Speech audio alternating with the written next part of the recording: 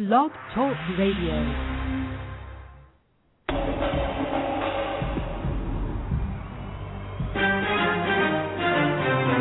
This is Our Common Ground, Alternative Activist Empowerment Talk Radio, speaking truth to power and ourselves.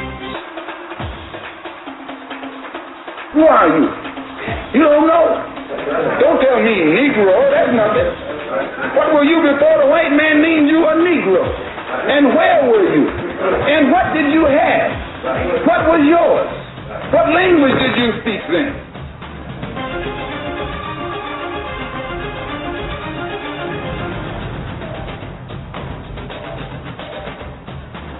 As you honor our forefathers and foremothers, I urge you to honor our living heroes. When you honor the names of Nat Turner, Harriet Tubman, and Malcolm X, I urge you to honor the names of Geronimo G. Jaga, Sundiata Acoli, Mutulu Shakur, and Mumia Abu-Jamal.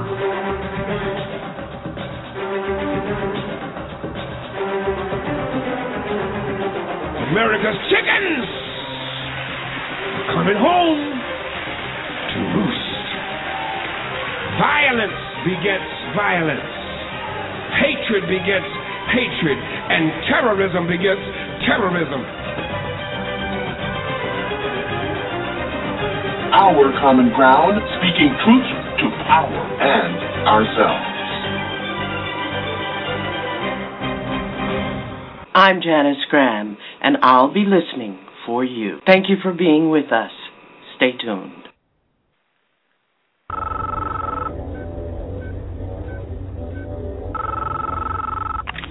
I know you're out there. I can feel you now. I know that you're afraid. You're afraid of us. You're afraid of change. I don't know the future. I didn't come here to tell you how this is going to end. I came here to tell you how it's going to begin. I'm going to hang up this phone, and then I'm going to show these people what you don't want them to see. I'm going to show them a world without you.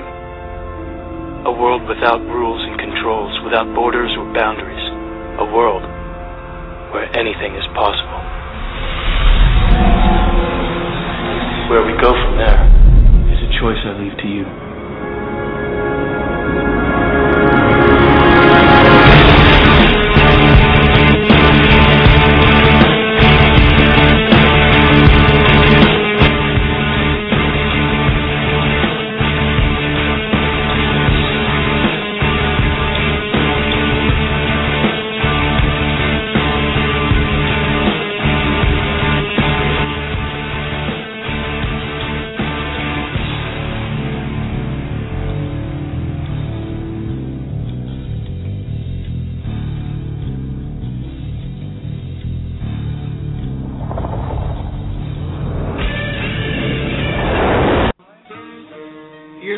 To Our Common Ground.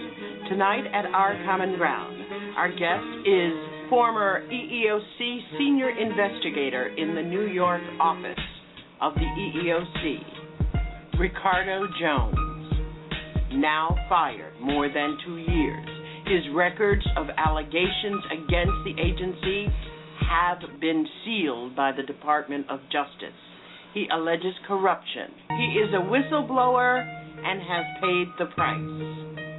Among his many allegations and charges against this federal agency, his allegations, challenges, and charges are that African American employment complaints of discrimination are being trashed. Stay tuned.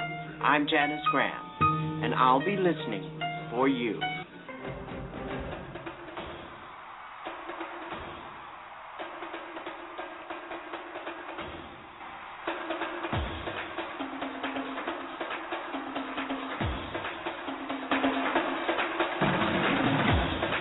This is Our Common Ground, speaking truth to power and ourselves.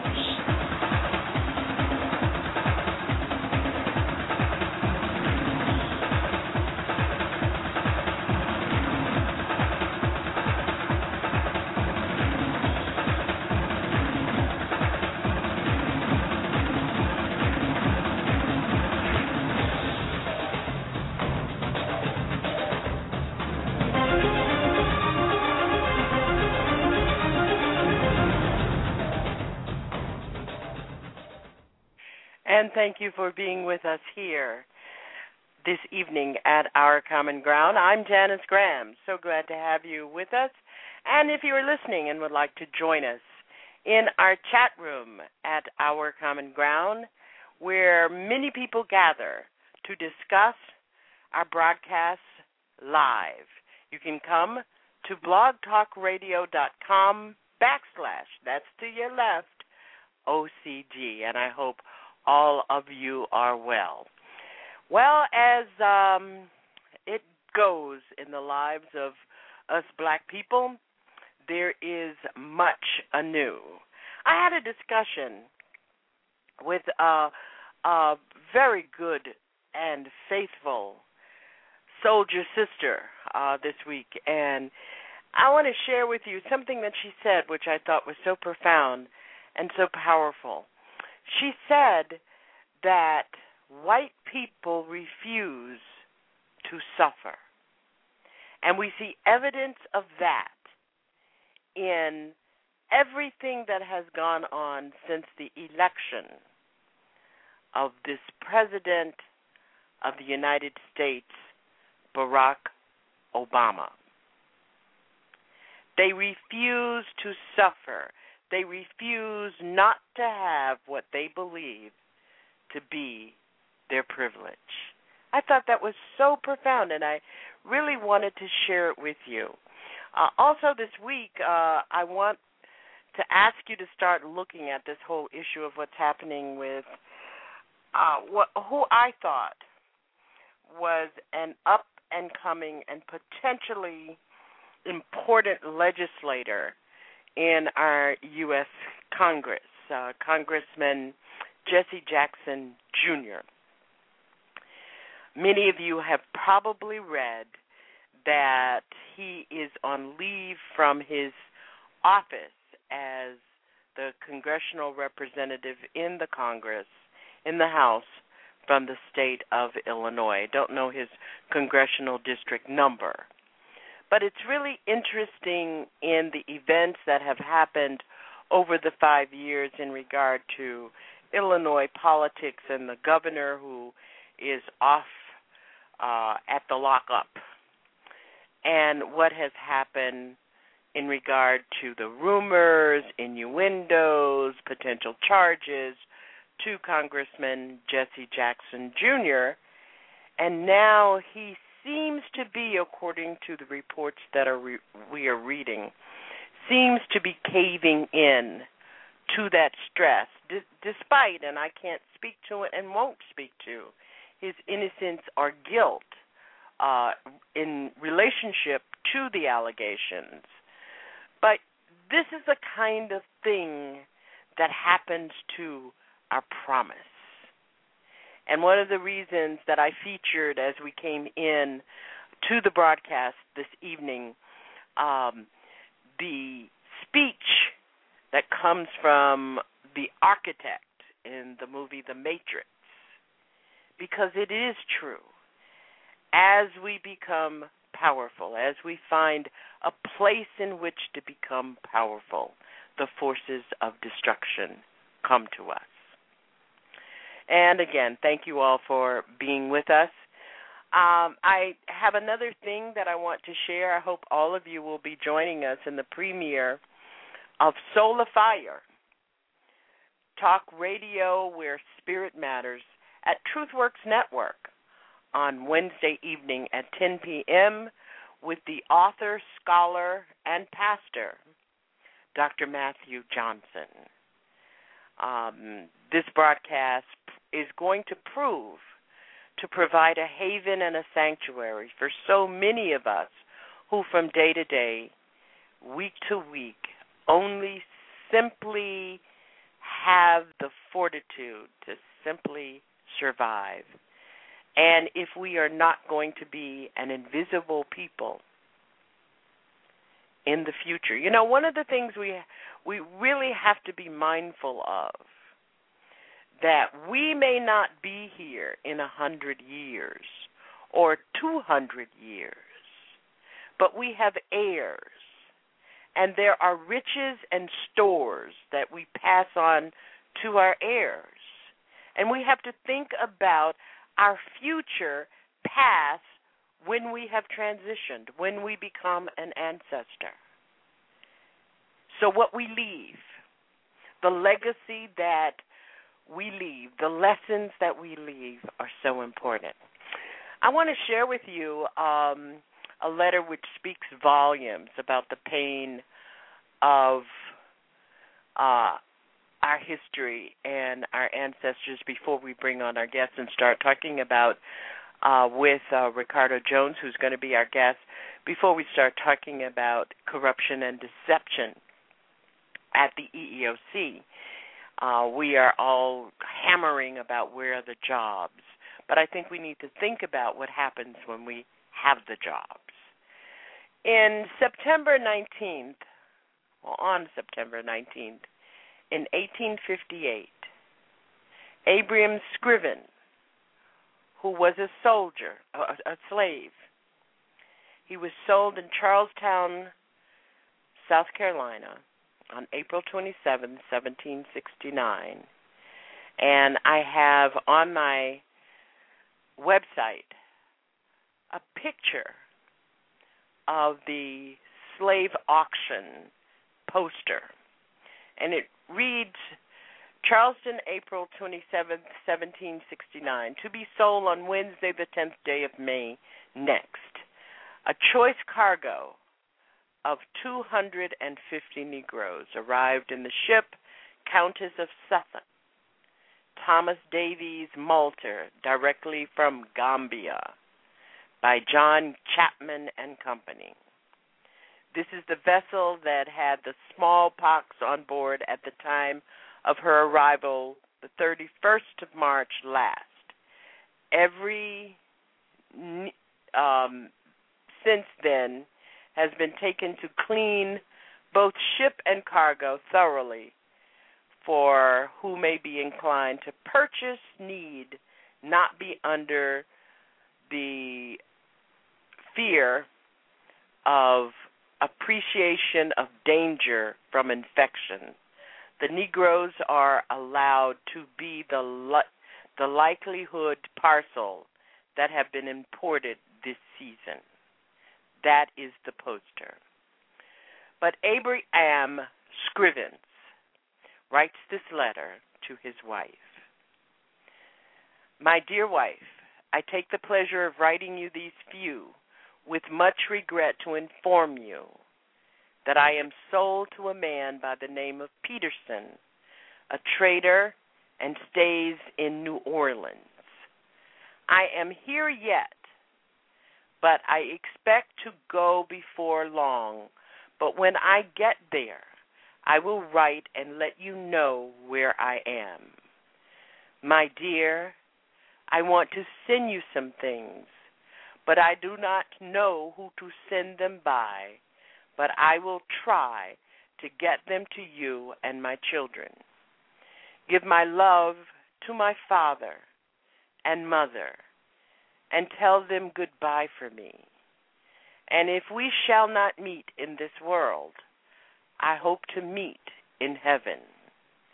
My dear wife, for you and my children, my pen cannot express the grief I feel to be parted from you all. I remain your truly husband until death, Abraham Scrivens. I share that with you because that is our history. You're listening to Our Common Ground. We're here to talk race with courage and in hope, speaking truth to power and ourselves. And I'm real grateful to have you all with us here tonight. Our guest tonight is Ricardo Jones. He is a former senior investigator at the Equal Employment Opportunity Commission, the EEOC, the federal agency which has the power to investigate discrimination in the workplace. Most of these workplace complaints are filed on the basis of race, color, religion, sex, national origin, disability, or age. It is established under the Civil Rights Act, Title VII, which protects persons on those bases from discrimination. Ricardo Jones charges that this organization has failed its mission miserably when it involves cases affecting African Americans. He says that when someone makes an official complaint to the EEOC, a professional investigation by law is supposed to be conducted where investigators look into those claims of discrimination at that particular workplace.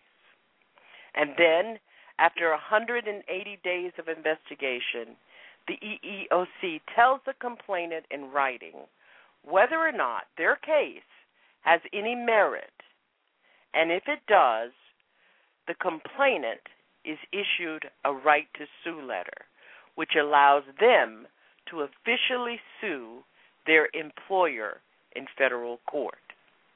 Our guest tonight claims that none of this takes place for far too many race discrimination cases filed by African Americans. According to him, and Ricardo James was an EEOC investigator, he was an EEOC insider, and he is a whistleblower who was employed by the New York City office Equal Employment Opportunity Commission for 9 years. He says that only 1% of the complaints made to the EEOC gets investigated, and others, typically those made by African Americans, are thrown into the garbage or labeled unfounded. And instead of conducting proper investigation, they just hand out EEOC right to sue letters. We're going to be talking with him about it because his job was to investigate mostly private sector workplace complaints. He was the only investigator in this New York office who refused to dismiss all black complainants as ordered by his managers and supervisors, and for this one reason, he was fired. He filed a complaint of race discrimination against the EEOC. The complaint was denied by the courts, and the Department of Justice sealed those files. And that is what we're up to at Our Common Ground. I want you to take a look at what our guest tonight had to say in summarizing what happens at the EEOC. This is Our Common Ground. I started at the EEOC in April 2001, which was under the Bush administration, and my tenure lasted to April the 1st, April Fool's Day 2010, and they intentionally fired me on April Fool's Day to make the point that maybe I may be a fool for standing up for the rule of law for all people, not just African Americans, right? I'm going to address your questions this way. The Obama administration, we had great hopes because under the Bush administration, everybody understood that the EEOC basically was doing preventive work. Basically, they weren't enforcing vigorously the discrimination laws. Basically, they were going out and doing trainings to teach bad employers how to be good employers. Well, we understood that because we knew that the Bush administration were pro-big business and corporations. But the hope was when Obama's administration or transition team was to take over, that there would be a shift and we would go back to enforcing civil rights laws, because basically for the 8 years of the Bush administration, we basically did damage control. We did not really aggressively enforce the civil rights laws from 1964. But the corrupt managers at the EEOC and the corrupt lawyers at the EEOC, and you cannot become a lawyer at the EEOC unless you are connected to somebody. So the bad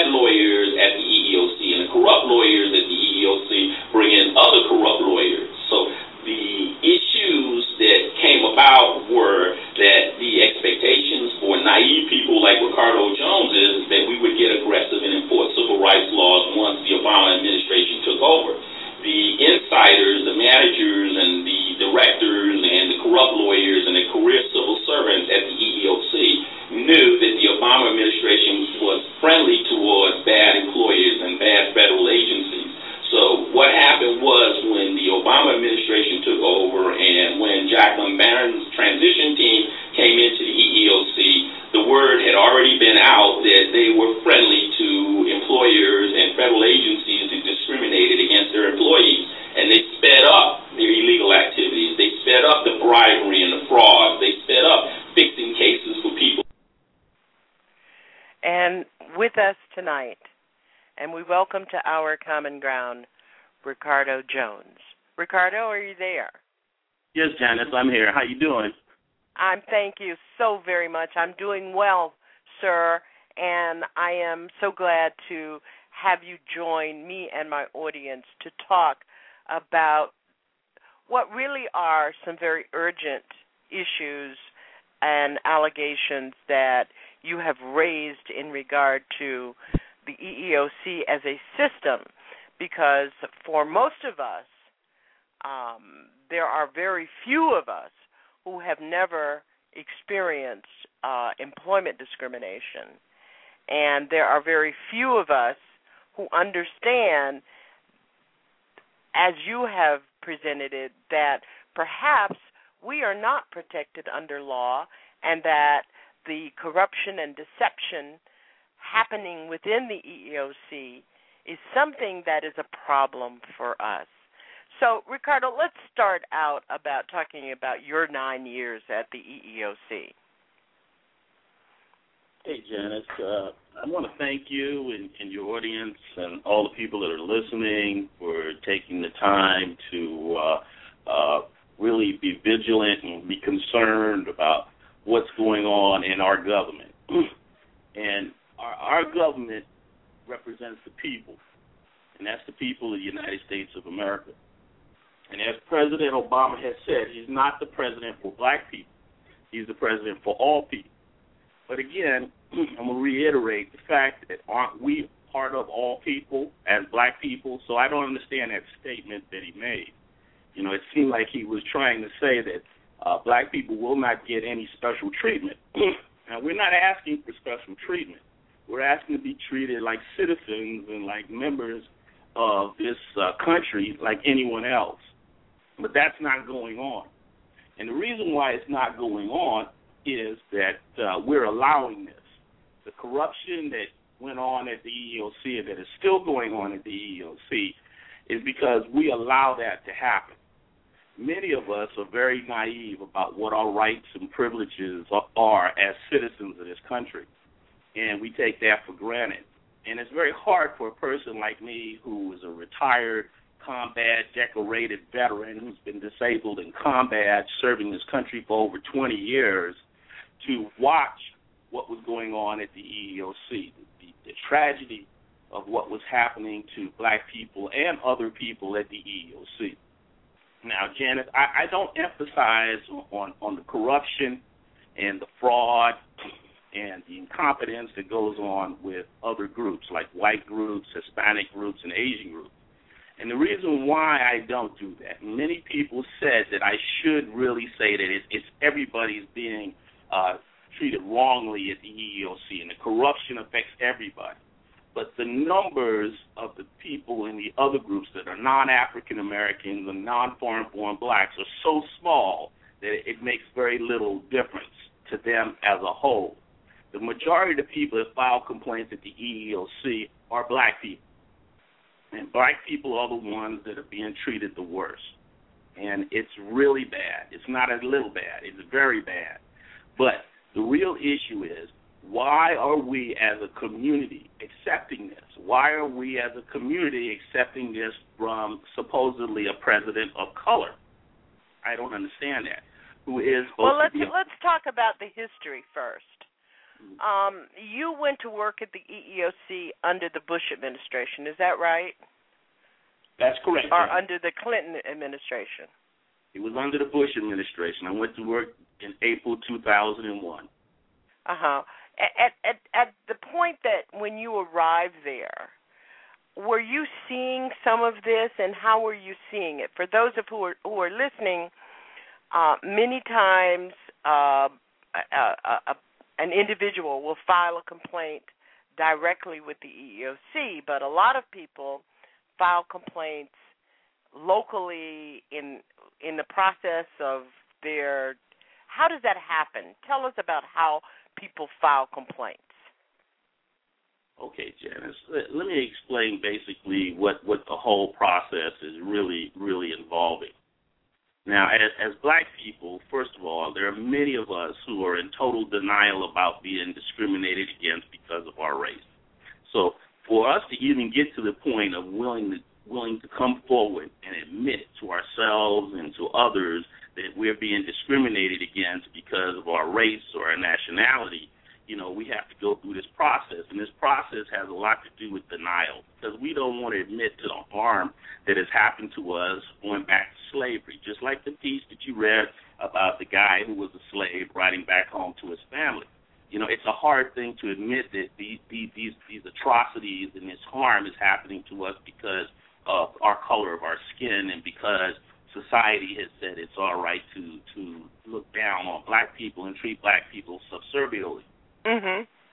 So when an individual decides that he's going to complain about this, the first thing they complain about is they don't always say that it's race discrimination.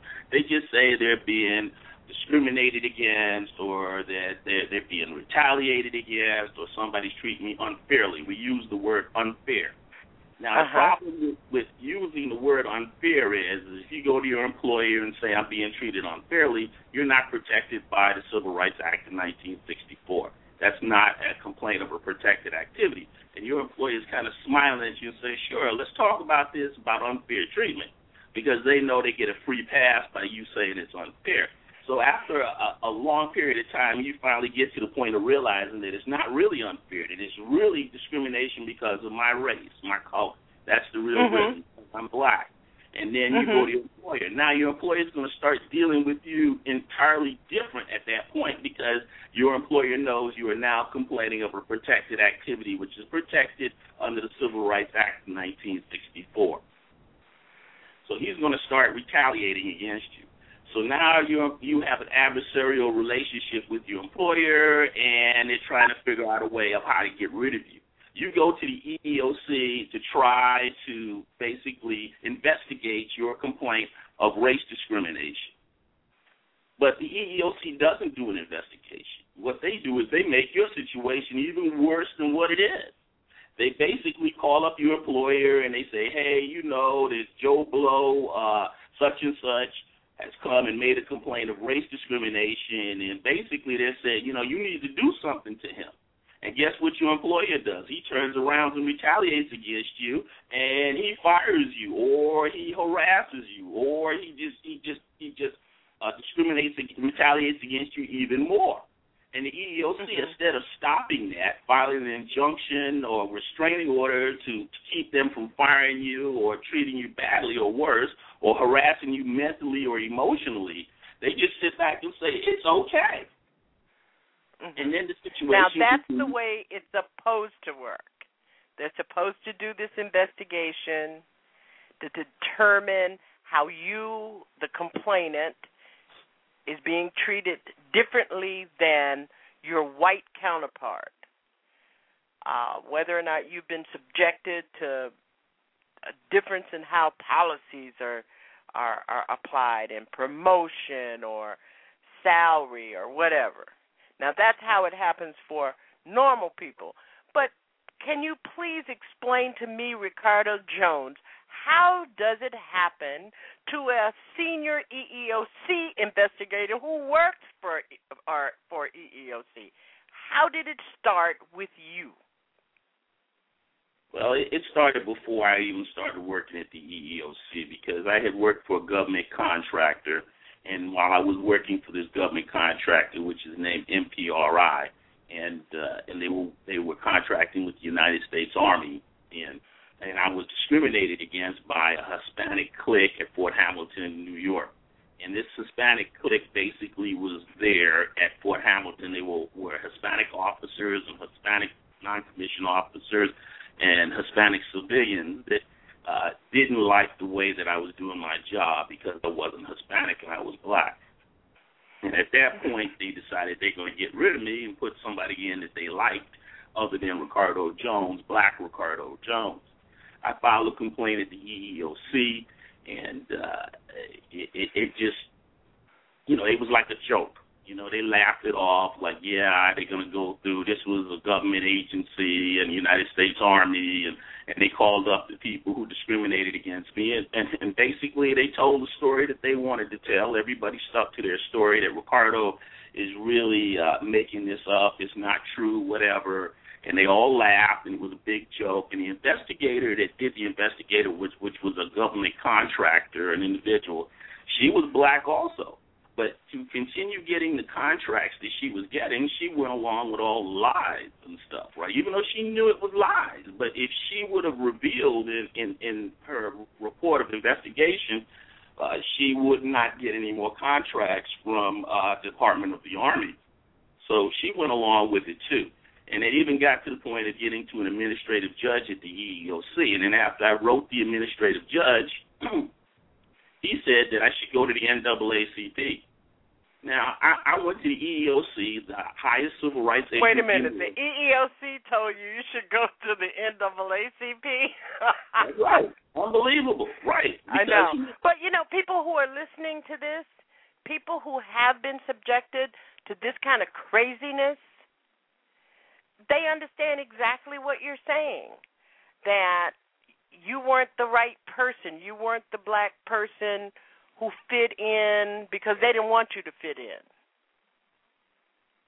Well, Janice, that's exactly right, but they didn't want me to fit in because I was doing a better job. They had been basically BSing what they were doing. They were supposed to be getting people to join the Army and the Army Reserves, and basically they weren't too good at it.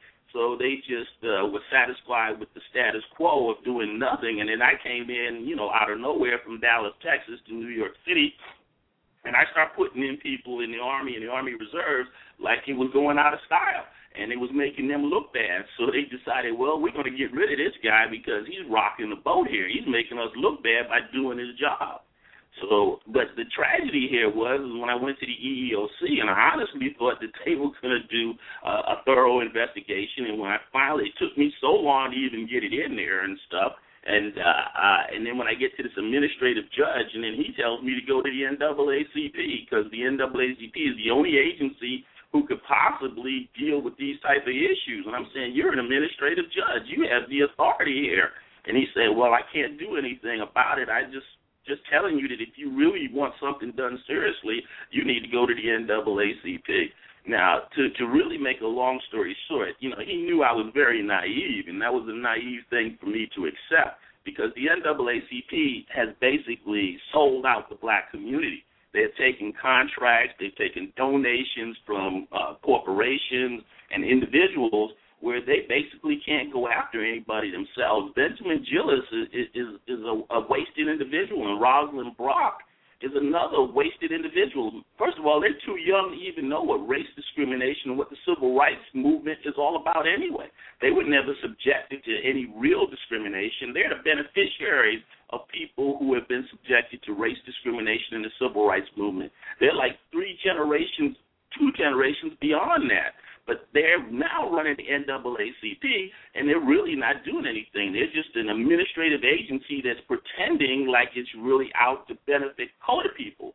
And the truth is they're only out to benefit themselves. Okay. So you actually, you were young and naive, and you actually went to the NAACP, and they did nothing, and so you ended up at the EEOC. No, I ended up unemployed. That's exactly what happened. I couldn't take it anymore, and they forced me out. It's called a constructive discharge, and I was constructively discharged because, I just couldn't take it anymore. It didn't matter how good I was doing my job. It didn't matter how many bonuses they were paying me. You know, the Hispanics that were running everything at Fort Hamilton just didn't want me there, and they did. And since they were the client of this government contractor, they just basically said, hey, look, we don't care what he's doing. You know, he's got to go. We don't want this black guy here. He's rocking the boat. And Ricardo, I don't want to go so fast because there are a lot of people who came to listen to this show because they really need the information about how to combat employment discrimination, whether EEOC does it or a private attorney does it. But let's talk about this notion of constructive discharge, because people really need to understand what that concept. That is not just something that you, Ricardo Jones, made up. That's not just a phrase. That's a legal standing term, constructive discharge. Let's talk about that for a minute. When an employer makes it so unbearable, intentionally sets up an environment where it is unbearable and a person has no other option but to quit, and then they'll call that he or she resigned. Happens all the time with black people. Am I right? Yeah, it's a horrendous situation, But at the EEOC, since we're talking about the EEOC, the bar to prove constructive discharge is high. When I say the bar, I mean the elements of proof to prove that you were forced out of a position is really a hoop that you have to jump through. You have to show that your treatment was so egregious that you had no other choice but to leave, and that's the first hoop you have to get through. So if you claim constructive discharge, then you have to prove it. It's not an automatic thing just because you couldn't take it. You have to be able to substantiate it in some type of means or way that this happened to you and you were forced out. And people really need to understand that. I think that most of the professionals, and I don't know if you agree, but I'd like for you to chime in on it. Most professionals advise individuals that they should stay in the employer's employment because constructive discharge is so hard. Because most people, a human being, when being treated under the most egregious circumstances and conditions, the first response is, I'm leaving this place. I got to get out of here. I got to retire. I got to quit. I can't stand this anymore. It's taking a toll on my health. Ricardo, one of the things, and you jump in here anytime because this is something that I think is so important to us, and why your challenges and charges against the EEOC and the way in which you have been so public about it is so important and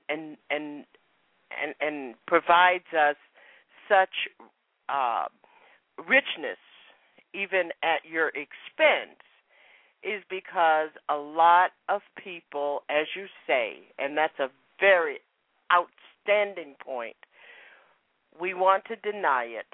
We want to deny, hey, I'm as good as everybody else. That's the whole thing. This couldn't be race discrimination. Well, the other is we look at the statistics about black health in this country, and I often wonder if the conditions and terms under which we have to maintain our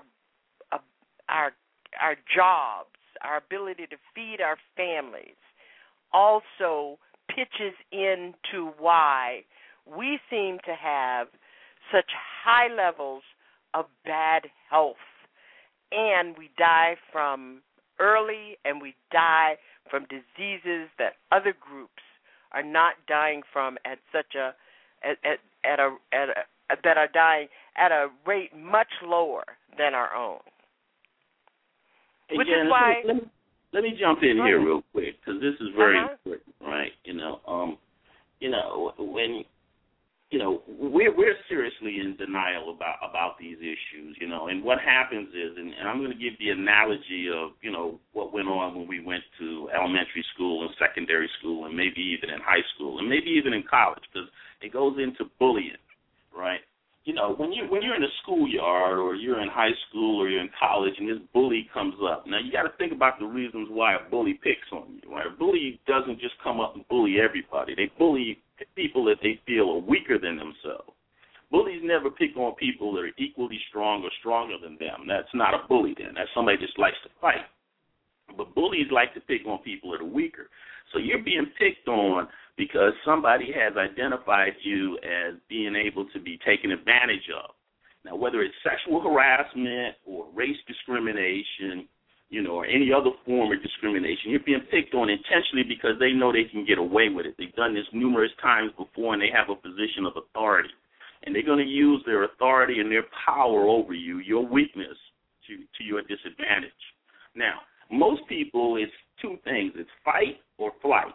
Now, when I say that, it means you're either going to fight them back, right, one way or the other, by filing a complaint with a federal agency or state agency or a city agency, or going to the police, or you're going to run away. The problem is, in our community, we have so many of our people who are just so much in denial about this that really, I'd say 80% just run away.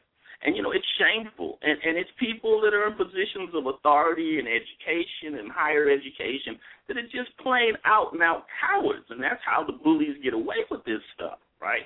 And they're cowards. And the problem with their cowardly action in dealing with these situations is every person that harasser or that discriminator comes against after that, they feel they're going to do the same thing. So every black person that is encountered by this bad manager, this bad government agency, this bad state and local agency, this bad private sector agency, think that all black people will run away. So the cowards really make it worse on everybody else. Now, some people say, well, I shouldn't have to be ashamed of being a coward. I think you should, because you have to really take responsibility for what's going to happen to everybody else after yourself while you run away. Now, then there's the other group, which are the fighters, which turn around and fight back immediately. Now, what happens to the group of the people who fight back immediately, that stand up and say it's race discrimination and I'm complaining, I want my rights under 1964? They get fired immediately. Now, the cowards buy themselves more time, and they get to try to fit back in. They get to try to become ingratiators and go along with the racial discrimination and harassment. And some of them think that they have a right to do that I should be able to back down and become part of this discriminatory employment practices of my employer and just go along with it. Let's just roll everything back to before 1964, to when we had Jim Crow in this country, and I'll go along with the Jim Crow, right?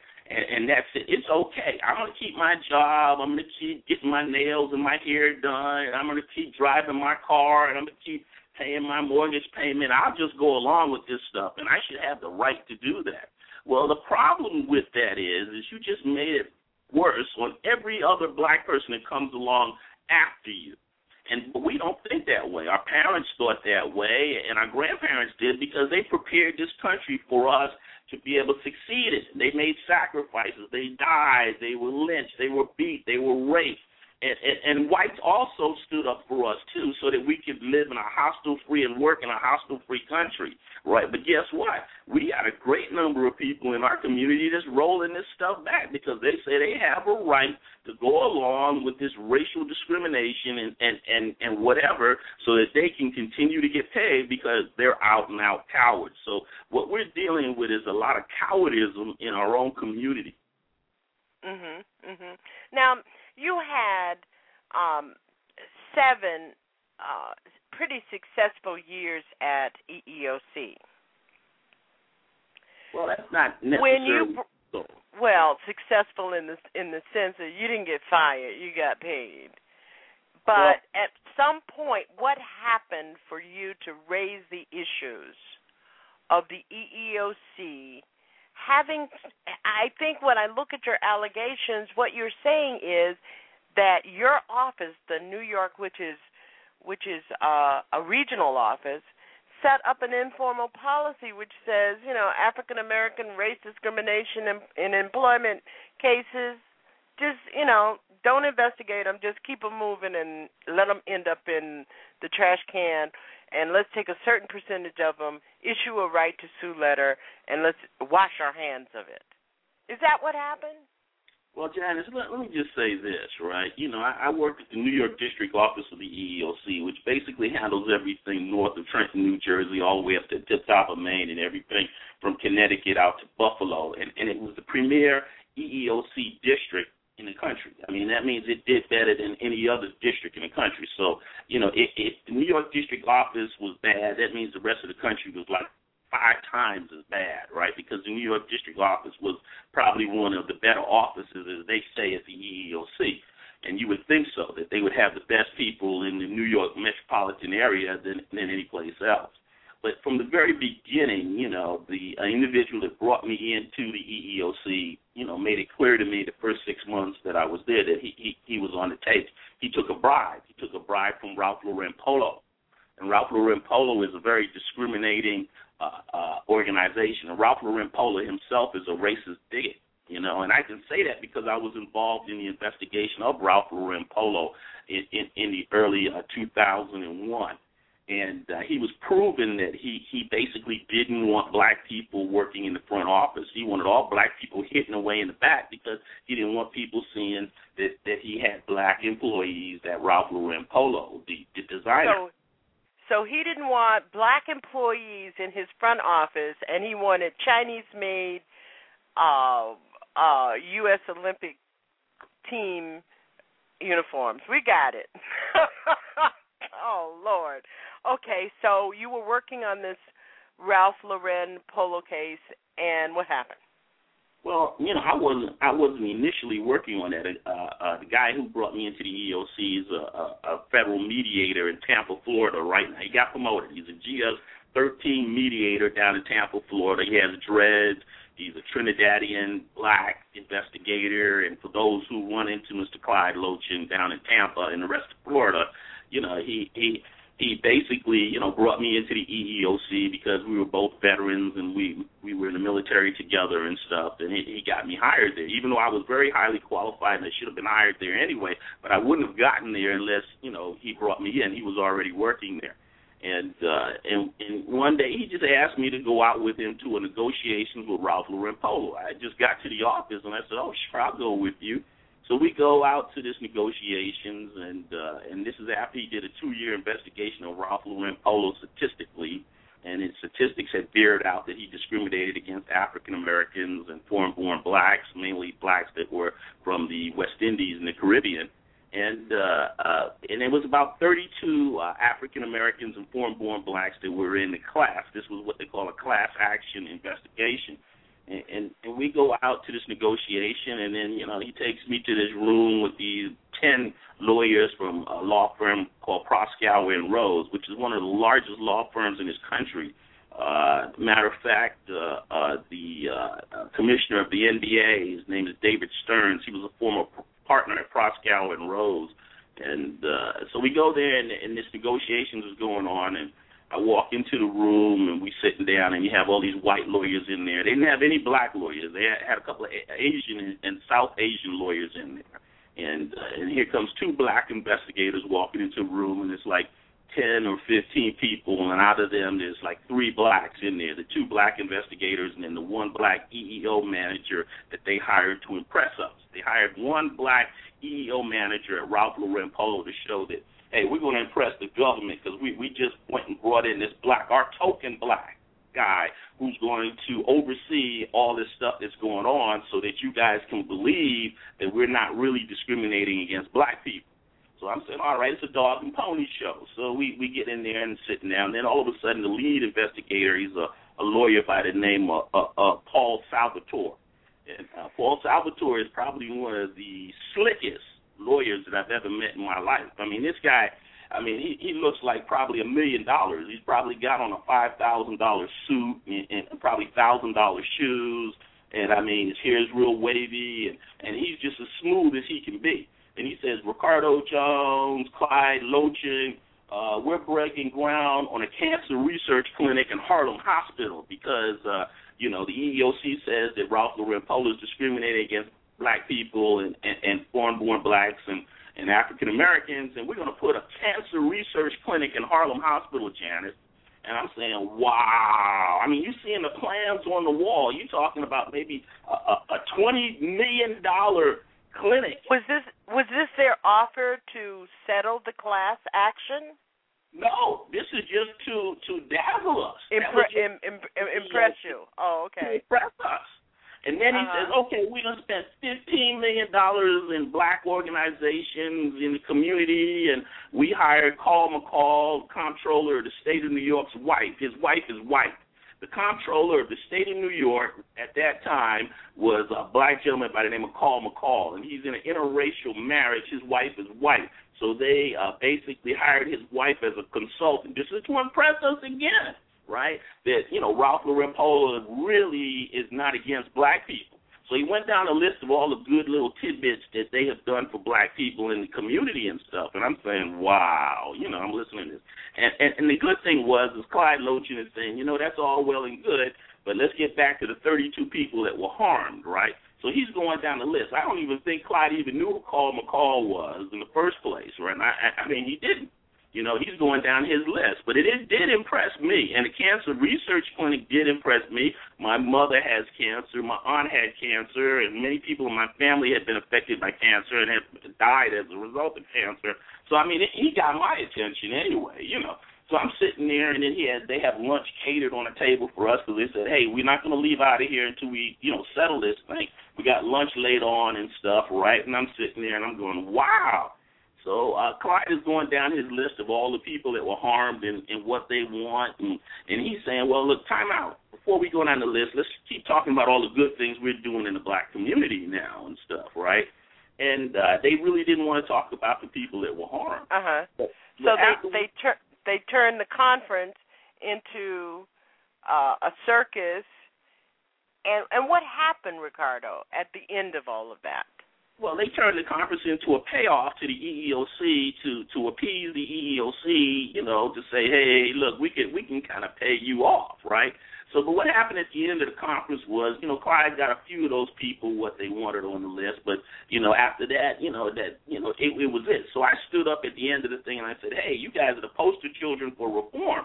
Because based on my standards, it looked like that Ralph Lauren Polo was trying to make amends. And then they toted out their black token EEO guy that they brought in, saying that he had the power to hire, fire, and review all promotions, and we're gonna head this stuff off at the pass with this black guy that we brought in there, who's just basically a token and a yes guy, just go along with what's going on.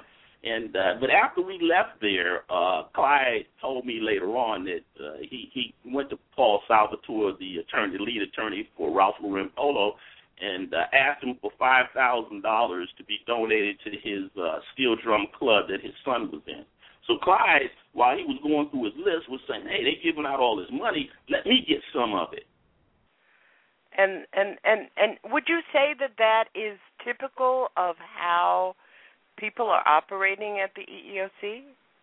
Of course. You got people hired at the EEOC that have no business working here, that have no ethics, no morals, no nothing. They hire unqualified people and people who really are low in morals and low in ethics. And then you're talking about negotiating for millions of dollars. I got to tell you, it does have effect on me. I sit in negotiations. At that time, I was making $30,000 in the federal government, right? I think it was a GS-7 at the time, right? And then I'm in negotiations for tens of millions of dollars. Now, any normal person would say, man, this is just over my head. I've heard managers can't even count up to millions of dollars. They don't know the difference between that it's a 6-digit amount or a 7-digit amount because the numbers get astronomical after a certain point. And here you are just making $30,000 a year. Now we're talking about millions of dollars a year. And you start saying, well, all this money's going out. Let me get my little piece out of this. Maybe I can get myself something because when you hire the wrong people to do these type of jobs, they're going to start doing that. But it's not just the little people. Little people only take bribes and payoffs when they know the big people are doing it, the big fish. And the big fish are doing this stuff also because, first of all, Ricardo Jones and Clyde Lochin should have been going to negotiate with Ralph Lauren Polo and Proskauer and Rose and Paul Salvatore, who are sharks. We should have been the ones out there. Where were the EEOC lawyers? At what point, Ricardo, in your career, did you start speaking out against how the agency was operating in regard to African American employment complaints?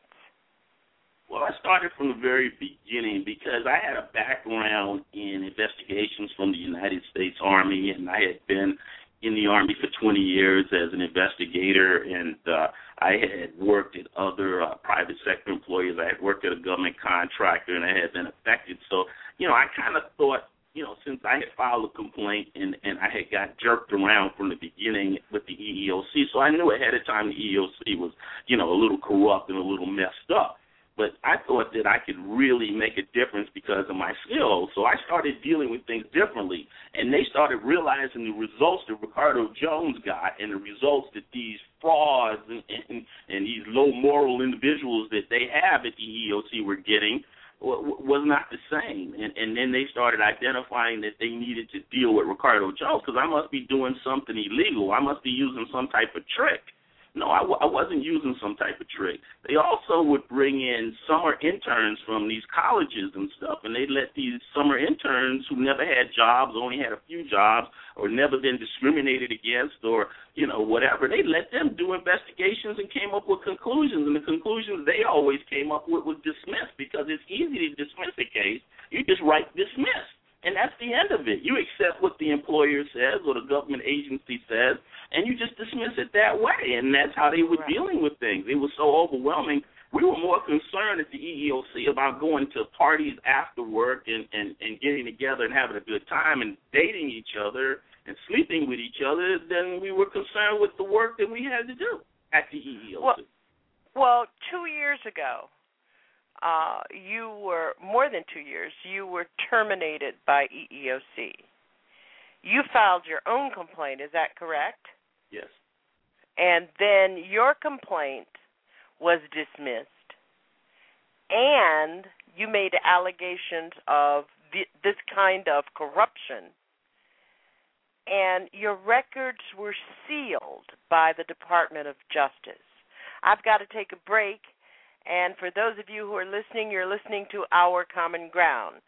Our number is 347-838-9852, and our guest tonight is federal whistleblower Ricardo Jones. He's a former senior investigator at EEOC, and we're talking about corruption and deception in EEOC and whether or not African Americans are being dismissed before being investigated in their employment complaints at EEOC, and how the response has been by both the Bush administration and the Obama administration and what it means for you. The number 347-838-9852. And for those of you who are on the line, we're going to take your calls very shortly after we come back from this break. This is Our Common Ground.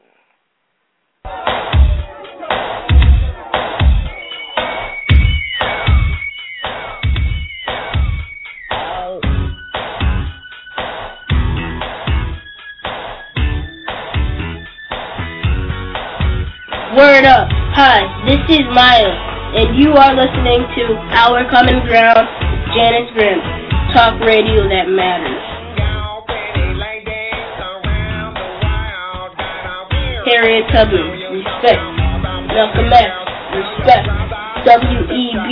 Du Bois, respect. Reverend Martin Luther King, respect. Sojourner Truth, respect. Word up, it's all about respect.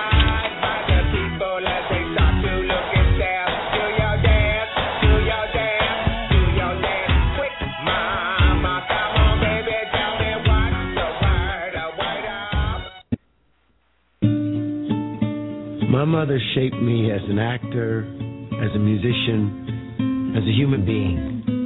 So when she was diagnosed with colon cancer, it was like our entire family got cancer. And she died when she was only 56, so this is personal. And hopefully my heartbreak is your wake-up call. You can prevent colorectal cancer. If you're 50 or older, get screened. Screening saves lives. Your life is the sum of a remainder of an unbalanced equation inherent to the programming of the matrix. You are the eventuality of an anomaly which, despite my sincerest efforts, I have been unable to eliminate from what is otherwise a harmony of mathematical precision, which has led you inexorably here. While this answer functioned, it was... I'm Janice Graham, and you're listening to Our Common Ground.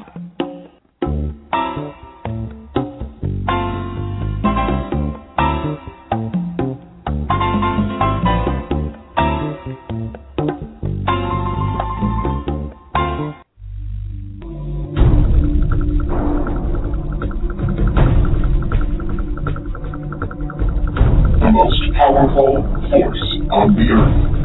A soul of fire. Soul of fire, fire, fire. Soul of fire, fire. Spirit matters. Soul of fire. Spirit matters.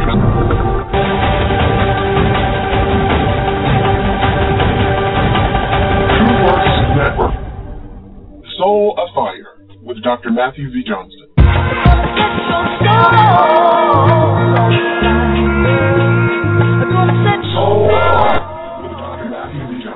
Live, call-in, riveting talk radio, stoking the flames within. Premiering on TruthWorks Network, August 1st, 10 p.m. And we thank you for being here with us at Our Common Ground. Our guest tonight, Ricardo Jones. He's a former senior investigator at EEOC, and we're talking about the ways in which you may not be protected under the law. Ricardo, before we went to break, one of the things that I wanted to get to coming back are the history of,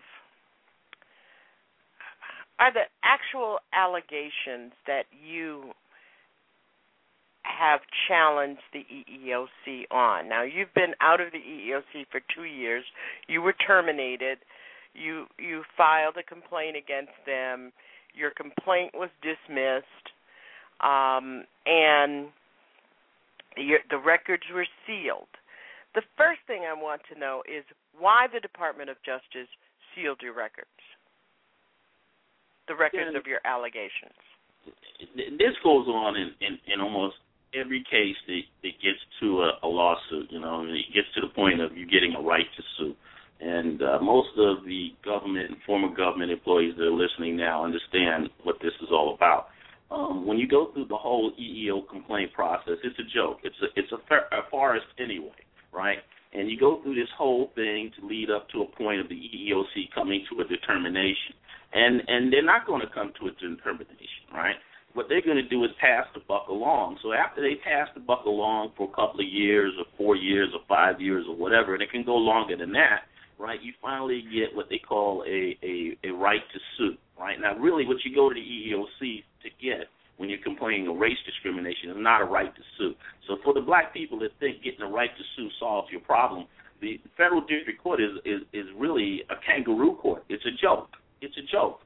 And the judges that they got there basically are not any more qualified than the administrative judge that I dealt with that sent me to the NAACP. I sat through a trial of Alfreda Martin versus HHS, and I watched this judge basically refuse to even address the issues of race discrimination. I watched this judge basically kick out the retaliation charges that Ms. Martin had filed, right? And then I had a clerk in federal district court in Washington, D.C. I had a clerk in the cafeteria come up to me and pull my coattail and say, guess what, Ricardo Jones, I like you a lot, but race cases don't do well. I've been working here for 30 years in federal district court of Washington, D.C., and all the race cases that come in here are always dismissed. I didn't ask that individual to tell me this, but because she liked me, she thought she'd let me know that I'm wasting my time to sit in on a trial that's going to be dismissed anyway, irregardless of the evidence. And then I watched the judge basically orchestrate the dismissal of that complaint no matter what the evidence were and what the testimony was. Now, so So what's happening is we're getting BS by the federal government and federal district court, the EEOC, and this administration. And don't let me paint the picture that it's just the Obama administration. The Obama administration is just worse at this than any of the other administrations. The Clinton administration was just as bad. The Bush administration was bad. But guess what? The Obama administration is the worst. They've done far worse than the Clinton administration and the Obama and the Bush administration. And you can look at the statistics on the EEOC's website, which will show that. So the reality of this thing is that, they seal these cases because the U.S. attorney, right, which U.S. attorneys work for Eric Holder. And as we know, Eric Holder is a black individual who is under indictment by the Congress right now for withholding information from the public. Basically has his attorneys defending these bad government agencies. And the U.S. attorney, which her name is Elaine London, decided that she's going to seal the information because it was too controversial, too important to the public, that she didn't want this information to go out. Now, they just don't do this in Ricardo Jones's case. They do this on mainly all federal government cases that they're defending these bad government employees or these responsible management officials.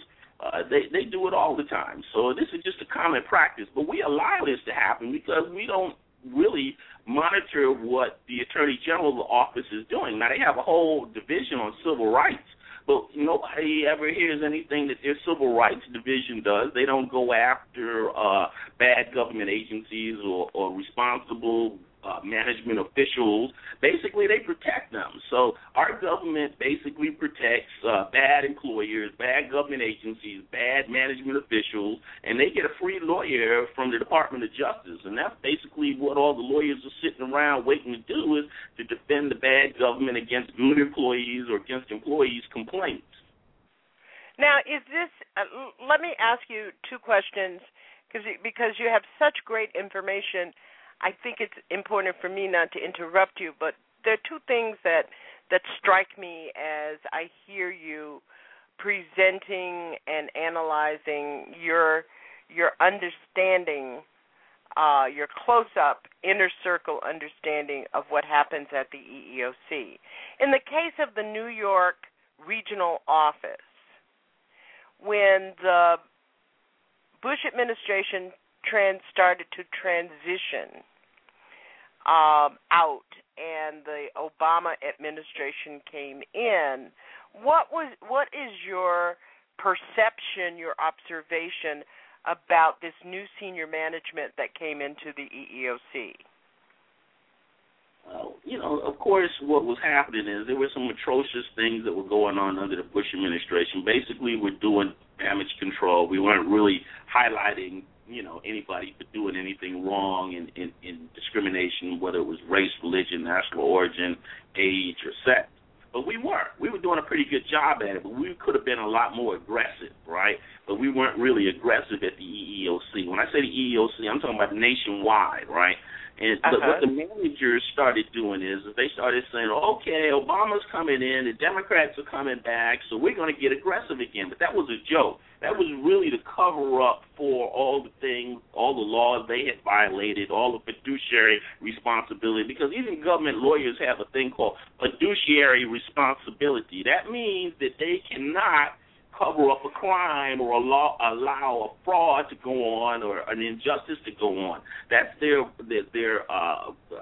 oath that they take as lawyers. But all the lawyers at the EEOC violate their fiduciary responsibilities because that's why they were hired there, because they know that they're willing to go along with this corruption and fraud that's going on at the government. So, but they were alibiing it. So people like me, I didn't know a lot about Barack Obama, and I think a lot of people today don't know a lot about Barack Obama, and they don't know that his wife was an administrative assistant to Richard Daley, the most corrupt mayor in this country in the last 50 years, right? They don't know this, right? So many of us really don't know who the Obamas really are. We like them because they're black, and we're making this emotional connection to them because they look like us. We never had a president that looked like us, but we don't know who they really are. So what the EEOC managers did is basically say that, we're going to get the Democrats back in and we're going to get aggressive again. But the truth was they knew about Barack Obama and they knew about Michelle Robinson Obama. And I dare anyone to Google Michelle Robinson Obama and look at her bio. And you'll see that she was the administrative assistant to Richard Daley, the most corrupt mayor in this country in the last 50 years from Chicago. And there's no doubt about this. And she took a job out of Harvard Law School as his administrative assistant, his right hand. So they knew that they basically had mobbed up. And they knew that they were soft on discrimination and complaints of discrimination because they're both lawyers. Both are employment lawyers, right? And they knew that. So they were basically bamboozling the naive people that worked at the EEOC that thought we were going to go back to enforcing civil rights laws. And the truth was they were going to speed up all the illegal things that were going on at the EEOC. And they knew this, right? But people like Ricardo said, "Oh man, as soon as Barack gets in there, man, we're gonna get back to enforcing the civil rights law." That was a joke. They had already known that Jacqueline Barron's, and everybody who's from New York knows Jacqueline Barron's reputation is she's an opportunist who went to Harvard Law School with Michelle Obama.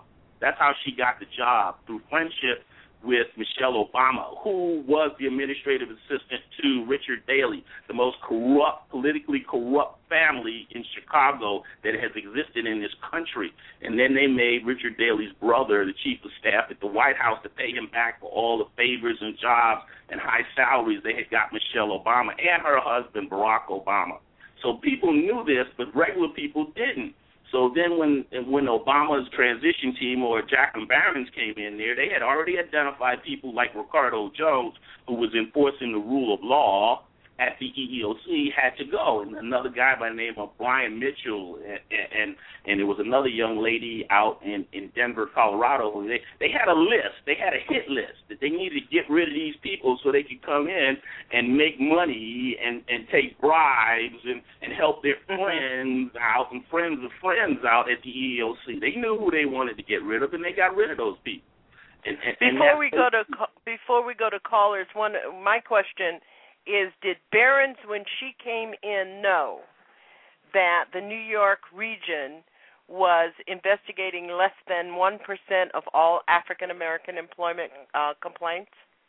Sure she did. And let me tell you how she did, right? Because I went to her undergraduate college friend, which is Yvette Clark. She's the minority whip for the Congressional Black Caucus, right? She's a congressional representative from the 11th District in Brooklyn, New York, who's a friend of my family.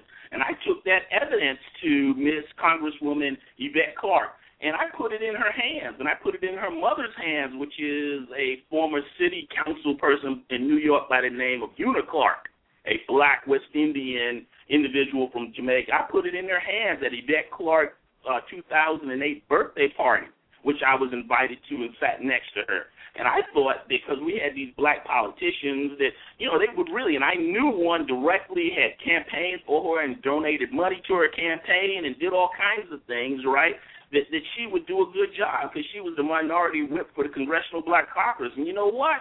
She was a sellout. So what she did was that she immediately ran to Jacqueline Barron's, who she went to Oberlin College with, and said, you got this guy over at the EEOC, Ricardo Jones, and he's kind of making trouble over there. You need to get rid of him. And let me give you the evidence that he gave me against the EEOC throwing these black complaints in the garbage and stuff, right? And what did she do with that evidence that she gave to Jacqueline Barron's? And what did Jacqueline Barron's did it? She fired me on 1 April 2010, right, after I had made complaints, after I had emailed her, after I called her at her home in Brooklyn, New York, which was 5 blocks from where my mother lived, right, after I called and left messages on her husband's answering machine to inform her she never called me back, nor did her husband. But because Yvette Clark, who I went to, sold me out to Jacqueline Barron's, right, then yeah, she was protecting her Oberlin College, undergraduate college girlfriend. So now you got Michelle Obama, appointing her Harvard Law School girlfriend to run the corrupt EEOC, and then you got Yvette Clarke, Congresswoman, who is informing Jacqueline Barron's, her undergraduate college girlfriend, about Ricardo Jones, the bad, a black man that's enforcing the rule of law, and we need to get rid of him. See, they've learned all this stuff while they were interns in Washington, D.C., that if you're black and you get into these positions, cabinet positions, you need to beat your people down, your black people down to survive, because that's how things should be. So they're all now here are these girlfriends, Michelle Robinson Obama, and Yvette Clarke, and Jacqueline Barron's all conspiring to say, hey, get rid of these bad black people that we have in these government agencies, right? Mm-hmm. And that's what happened. Is it your opinion that this kind of race-based discrimination, bullying, and control happens in many federal government agencies? And I ask this question because on one end you've got the Congress that is trying to make the House, and I don't see very much difference between the Republicans and the Democrats, because the Democrats are not standing up about it, trying to reduce the federal workforce in terms of numbers, and then you've got the race-based discrimination, bullying, and control on the other hand, and you've got black federal workers in the middle, and it sounds like it synchronizes with the notion that politically we've got to reduce, restrict, and limit the black middle class, because for those of you who are listening, you have to understand that more than 62% of all the black middle class workers in this country work for the federal government. And then there's another dimension to it, where you have a large workforce of federal workers who are black, who are a federal workforce that gets downsized. You have the same thing concomitant to that action happening at the state and local levels, where locally and statewide, the black middle class is in the local and state government. You got to see that connection. Hey, Ricardo, we've got people who want to talk with you.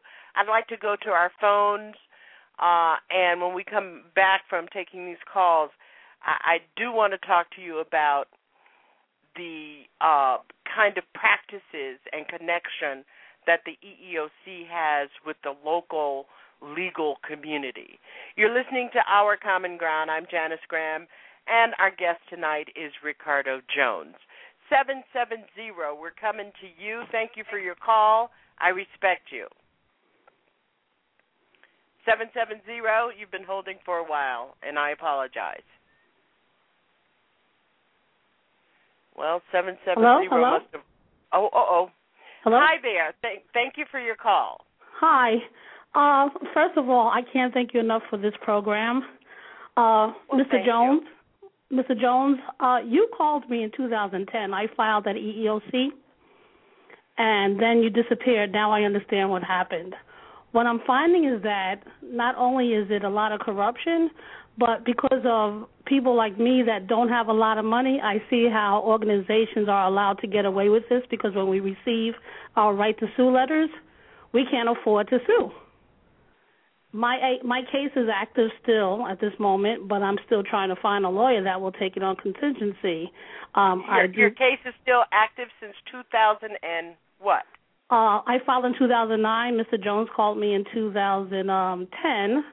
I got the right to sue this year, the beginning of this year, and I went and filed so that I didn't lose my time frame to file, but now I'm trying to find a lawyer for contingency because I can't afford what's being told to me regarding these amounts of money that they want. Ricardo, you want to respond? Yeah, I want to thank the caller for calling in and highlighting the situation. See, it just shows you she filed in 2009, and I called her up right before I got fired. Now, most EEOC investigators never call up the complainants in the first place, right? The only thing they get from them is a dismissal letter, and that's it. But the problem is, and what the caller is really trying to highlight is she can't even find a lawyer that's willing to take her case on a contingency, right? That means he'll get paid when he wins. That's because lawyers know he's not going to win. In the cases that are won pro se, she filed pro se in Federal District Court of New York, right, which is a very corrupt district court. Most district courts are, right? And is that these lawyers not going to take on a case where you don't have any money. If you have some money, she can get a lawyer every day because they'll take her money and she'll still lose, right? But because she has no money, the lawyers are not going to take that. See, the lawyers know this whole game is going on. They know the whole process is corrupt. They know the EEOC is corrupt. And that's why these cases need to be resolved at the EEOC, because when it gets to federal district court, it's just more corruption, and you need more money to deal with this. We're paying taxes to be able to go to the EEOC and get a thorough investigation, get our complaints resolved, not right to sue. Because the right to sue doesn't help you, as this individual clearly can show. She can't even get representation in court. Now, the judge can make sure she gets representation because it's in the Constitution and we get representation. But the judge is a lawyer that's getting paid and is on the take himself. And I can say these things because they are. And if a lawyer doesn't get paid, the judge says this is not serious. You go file a pro se complaint and go see the pro se clerk in federal district court. First of all, they harass you because they don't want you coming in there without a lawyer. Now, that clerk's job is to help you file pro se on your own, and then you go in and you get beat up as bad as you were getting beat up at the EEOC for just trying to file pro se, and you paying for it most of the times. So the system is really a horrendous system, and these judges, all they want to make sure is that some lawyer gets paid. Now, to me, using my common sense, using my deductive skills, it believes this, that if I have money to pay for a complaint, that means I'm paying my lawyer. My lawyer is going to lose anyway. So probably he's giving some of that money to that judge. I don't doubt that these things are going on, because why would the judges beat up a pro se litigant if, because the rate of success is so low with pro se litigants, then because they don't have an attorney. Let me say to the caller, there are organizations that can perhaps refer you to attorneys that may take your case on a contingency basis, but generally attorneys evaluate and assess whether or not they can win if they are going to take your case on a contingency. But there are also groups of lawyers who have grants from the Department of Justice. Are you listening? Yes, I absolutely am. Who are being paid to take these cases. I would, if I were you, and Ricardo, you can chime in here, I would, if I were you, contact your local Department of Justice to find out if they have justice initiative programs in your area where a nonprofit legal organization is being granted federal funds to take a case such as yours. Okay. Excuse me, Janice. I'm going to tell you something, right? That doesn't exist, right? It doesn't exist. Department of Justice is part of the problem, right? They're lawyers. Absolutely. Who we pay for with our tax dollars are defending these bad employers in the first place, and they're friends with these bad employers, and they're looking to get jobs with these bad employers, whether it's a private sector employer, and that's what we're talking about now, a private sector employer, right? They're looking to go to work for Ralph Lauren Polo. So if these government lawyers are looking to go to work for Ralph Lauren Polo, why would they take some action against Ralph Lauren Polo or any employer? They wouldn't, right? So there isn't. See, there's so what do you? That's the question. What do you suggest then? Well, the whole thing is we need to really get involved with who these judges are and how they get appointed and why they get appointed, right? And we need to look into judicial misconduct. Like I said, I sat into the trial of Alfredo Martin versus HHS, and that judge should be disbarred. He should be disbarred. He brought his law school students and the teachers law school students how they fix cases in federal district court. And I saw his students come in there, and they gave them a lesson. Now, these are going to probably be U.S. attorneys in the future, but they came in learning how to fix a case to get the result that the agencies want. So we're accepting this corruption, and we're accepting all of this stuff. And when we accept this stuff and we only fight back when it affects us, then we're just as guilty as the people who are perpetrating this fraud against us, right? They think they have a right to make money by manipulating us in this whole complaint process because we don't say anything about it.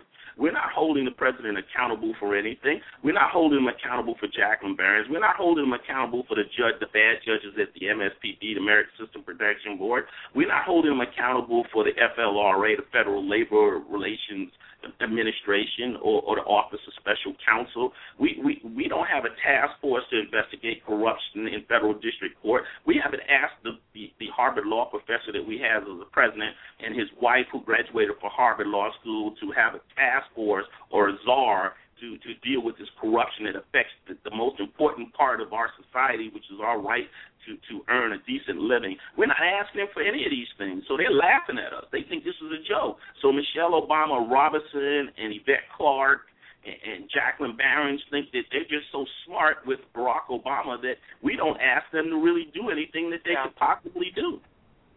Let me ask the caller to email us at ocginfo@OurCommonGround, where we can connect you with our guest, and maybe we can help you look at some nonprofit law firm out there who might be able to help you. Okay. Thank you, caller, for your call. Thank you so very much. And that email address, again, is ocginfo@OurCommonGround.com. Thank you for your call, and we wish you loads of luck. Thank you. Were you also listening on a smart device and you need me to put you on mute? Yes, put me on mute. Okay. Thank you. Thank you. Thanks for your call. We're going to go to 405, and I apologize for your long hold. Thank you for calling. I respect you. You're on Our Common Ground with Ricardo Jones. Yes, I respect you too, Janice and Hotep. Hotep.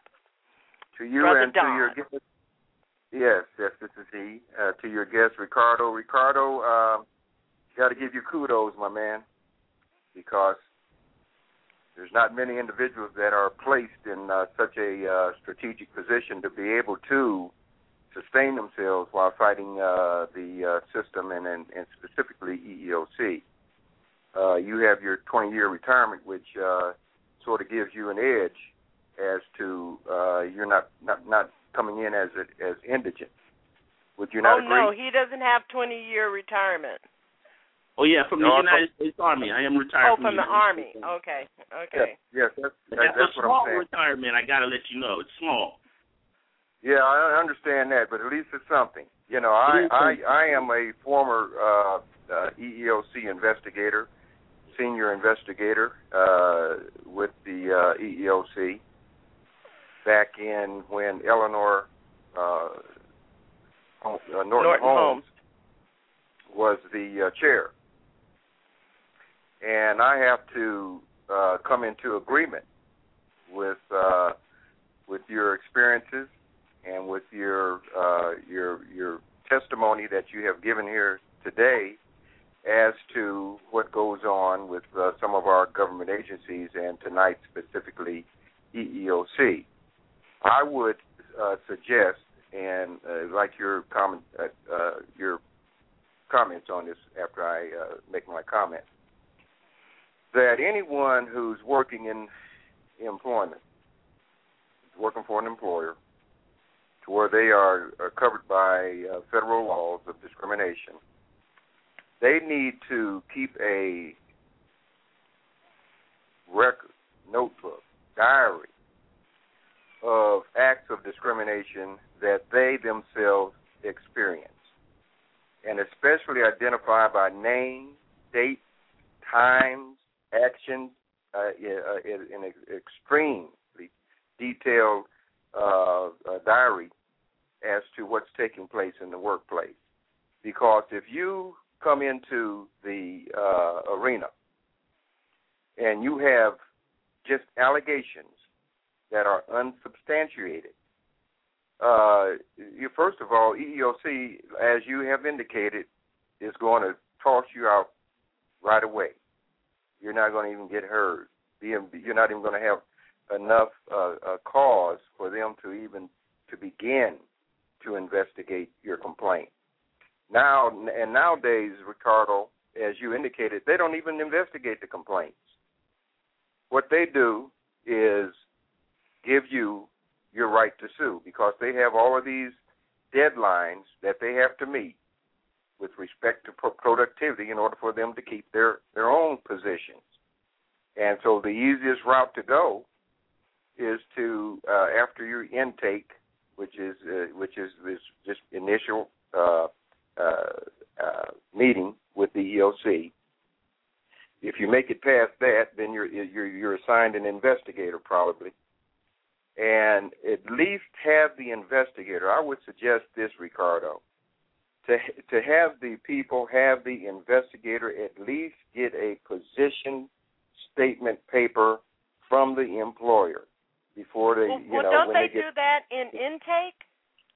No, not necessarily. If you don't have the what like Ricardo has been stating here, if you don't have the requisite evidence, probable, the evidence that's needed to go forward with your complaint from your allegations that you make, which are probably unsubstantiated because you don't know what to do. The average individual don't know how to investigate discrimination complaints.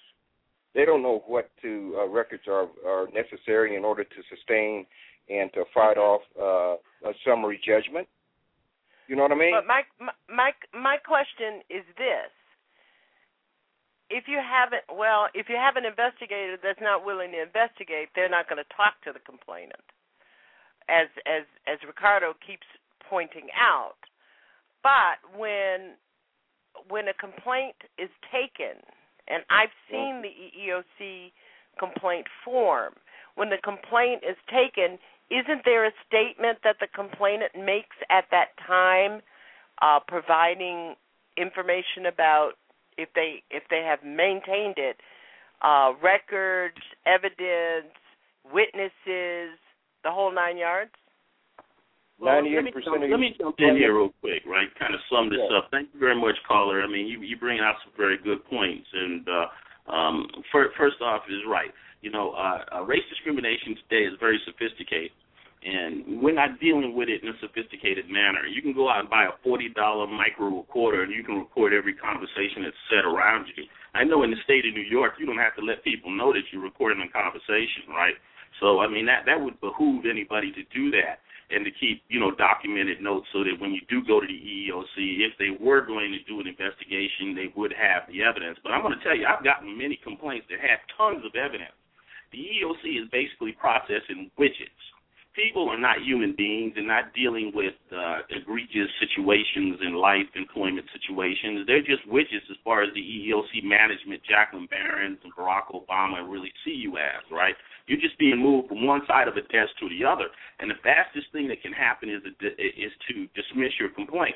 Most of the investigators at the EEOC are not trained and are not qualified investigators in the first place. Even if you gave them the evidence, they wouldn't know what to do with it. Most people really don't know what they're supposed to do with the EEOC anyway. And then the other group of them have been conditioned basically to deny that race discrimination even exists. So, basically all black people are lying and we're playing the race card, so it's going to be dismissed anyway. So, you got to understand what's going on here. And I want to get back to what Janice was alluding to in the beginning. The chairman of the committee that oversees the EEOC, which is the health and safety and workplace, is a guy by the name of Senator from Iowa by the name of Tom Harkin. And Tom Harkin, when he was doing the confirmation hearings for Jacqueline Barron's And the person who gave the introduction for Jacqueline Barnes was Yvette Clarke, the congresswoman from Brooklyn that's a friend of my family that I know personally that is selling out black people, right? Tom Harkins said to Jacqueline Barnes, Jackie, I want to know what you're going to do with that large amount of backlog complaints you got at the EEOC, which goes to the Carlos question. And basically he was saying, you got a bunch of these black people complaining. You got a whole bunch of them. Tell me what your plan to get rid of those complaints, Jackie. Jackie says, well, I hadn't been at the EEOC real long, so I can't tell you what I'm going to do with all these black complaints. So then he put her on the side, and she got a recess appointment and confirmation. And then later on, she came back to him, and guess what she did? She showed that when she took over the EEOC, she told every investigator at the EEOC they need to dismiss an additional 50 complaints by the end of the year, right? At the EEOC. Each investigator across this country had to dismiss an additional 50 complaints.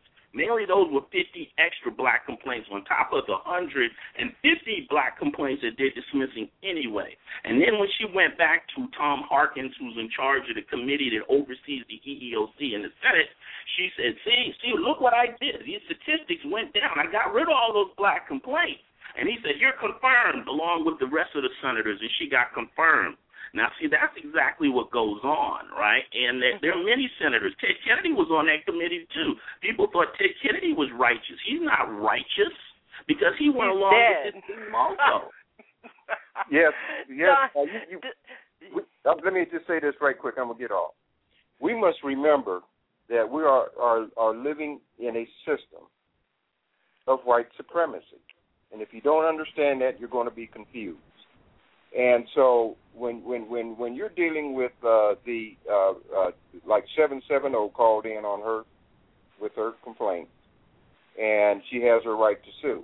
But see, there's a catch-22.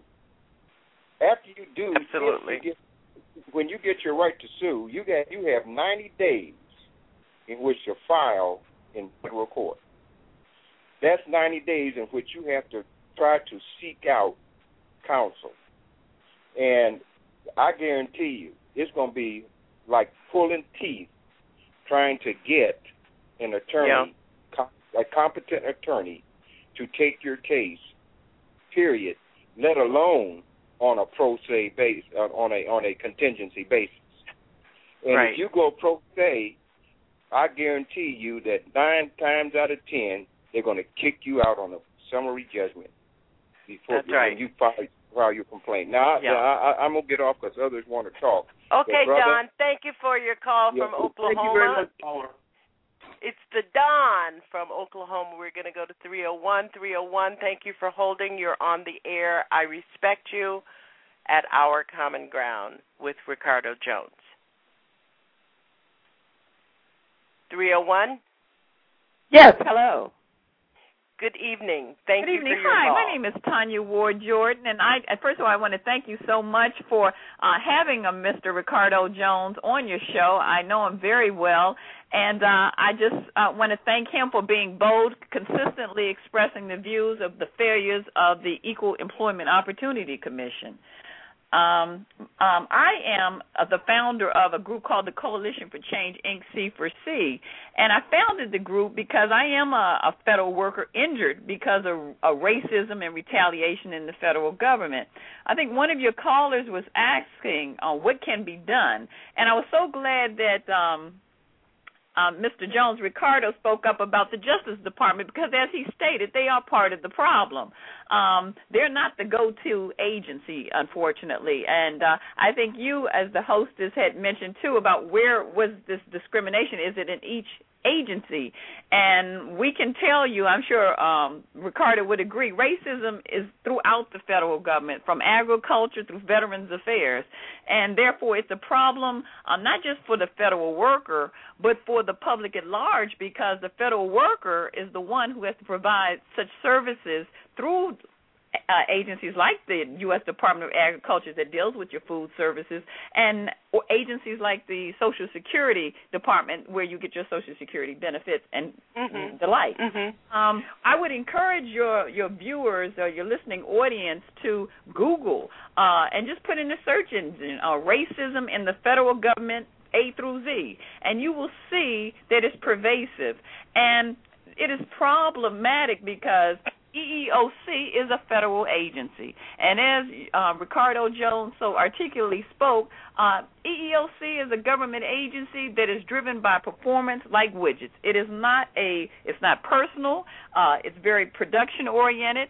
And a lot of the administrative judges, at least from the federal perspective, who listen to our complaints, a lot of them are not even really judges. They're not even certified to sit and hold those positions. Mm-hmm. It's very problematic, and I'm so grateful that you're covering this and so appreciative to Ricardo Jones for being a staunch advocate to get the word out. And that's basically what I wanted to say. Well, thank you so much, Tanya. You're certainly going to be hearing from me because I think at this point, as I said, that we have two polar axes going on with the black middle class, which is predominantly the federal workforce, that we need to really look at this. And I've talked briefly with Ricardo about doing a second part to this show. I think it's so important, and I think there are so many angles and strategic planning that has to go on about how you tackle fixing the EEOC. Exactly. I think one of your callers mentioned, what can we do? I did want to say this. One of the things we're trying to do with C4C, the Coalition for Change, is expose, just like what you're doing here, and also using YouTube, all the social media, with Twitter and all that, and get the names out there of the people who are complicit in this. Yeah. So that's one thing. And the other is, we need a support group, and that's what C4C is. And there needs to be maybe even many support groups in different local areas because when you are an advocate and you started talking about justice, they come after you. It can be mentally draining, financially draining, and you need to be surrounded by people like yourself. Exactly. And we need to have more victories. Some months back, last year in the fall, we had Dr. Marsha Coleman Adebayo on talking about her just tragic and horrific experience at EPA. Yes, I know Dr. Marsha Coleman Adebayo quite well. She and I both work on what is called the No Fear Act in the federal government. Yes. So we go back. Right. With regard to the EEOC, and I'll just close. I mean, you may have some other callers want to speak, but the EEOC, everybody should care because, see, that's the agency, whether you work in the federal or the private sector, they were entrusted to really monitor, to eliminate discrimination based on race, color, religion, sex, and the whole 9 yards. And what's going on right now, they're really not addressing racism, even though they know it exists. Only less than 5% of the time do they even fine for the employee or the applicant. And as Ricardo Jones so appropriately stated, and you can find this on the EEOC website, the majority of persons filing particularly race discrimination complaints are black. It's not so much Asians or Hispanics or even people with targeted disabilities. That they said the largest, as far as race-based, the largest race-based complaints are filed by African Americans. Yet this administration or any other administration has not been dealing with African American complaints, and it is even more so detrimental to us now because, unfortunately, the whole topic of being black is not being discussed, or the issues that affect us are not being appropriately dealt with. And that's because politically, Tanya, this administration has given permission to this entire country to be stupid, colorblind. Yes. And can I share one more? I keep saying this is the last thing, but I have to share something else with you because as I tell my colleagues, I experienced something like this on a micro scale before. What I mean by that, I'm an employee of the U.S. Department of Commerce, and back in the early 90s, we had our first black secretary, and that was Ronald H. Brown. He was our first black secretary, and we had a lot of discrimination going on prior to him coming. But once he came, it was like white man backlash. They were so angry that there was African American in charge They started promoting all the white employees. They started discriminating and retaliating against black people, and we had fallout. And this is what I'm seeing under this administration. We have a first African American president. We're getting a lot of backlash, and there's no one at the top standing up to address accountability in the federal government, and it impacts the public at large. Like I'm saying, I don't want to get people twisted. When I say federal government, I'm just not talking about federal employees, because it's trickled down. If you have racism on the inside, it impacts the public, because who deals with your Social Security benefits? Who deals with your taxes? IRS. So if you have a racist internal RS employee, administrator, if you have somebody racist on the inside and you're going to have them administer your programs and services, you would definitely be negatively impacted. So what a wonderful point. What a wonderful point, Tanya. And I'm thinking, and for those of you who are listening, I am also the executive producer of TruthWorks Network, and we are going to be doing 6 weeks of shows about employment discrimination, both in the federal workforce as in the government sector, as well as in the private sector and the nonprofit sector. Thank you so much, Tanya, for your call. You're most welcome. I certainly will be in touch. And for those of you who want more information, you can.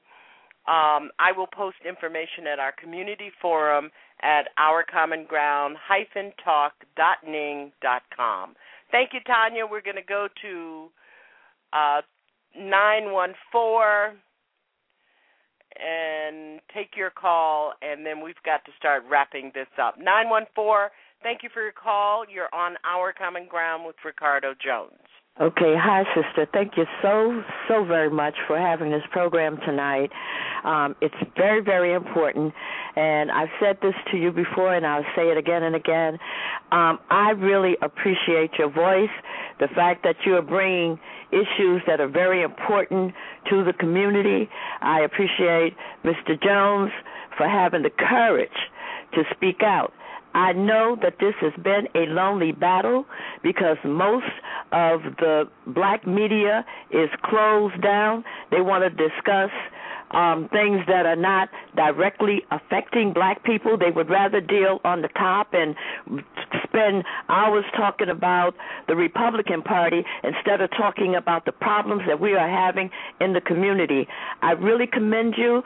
My daughter is a victim of what you're talking about, and I am a fighter, and I will be in touch with Mr. Ricardo Jones, and I will also be in touch with one of the other sisters who just phoned in. I think although the numbers may be small, we can fight and we can win. The thing is, we must learn how to fight. And I think the brother laid it out. Once we're together, and the issues are very clear. And it's not that we don't know how, it's just that we're so separated at this time, and by having this forum, you bring us together, even if it's few in numbers. I will never despair when I know that I got somebody to watch my back.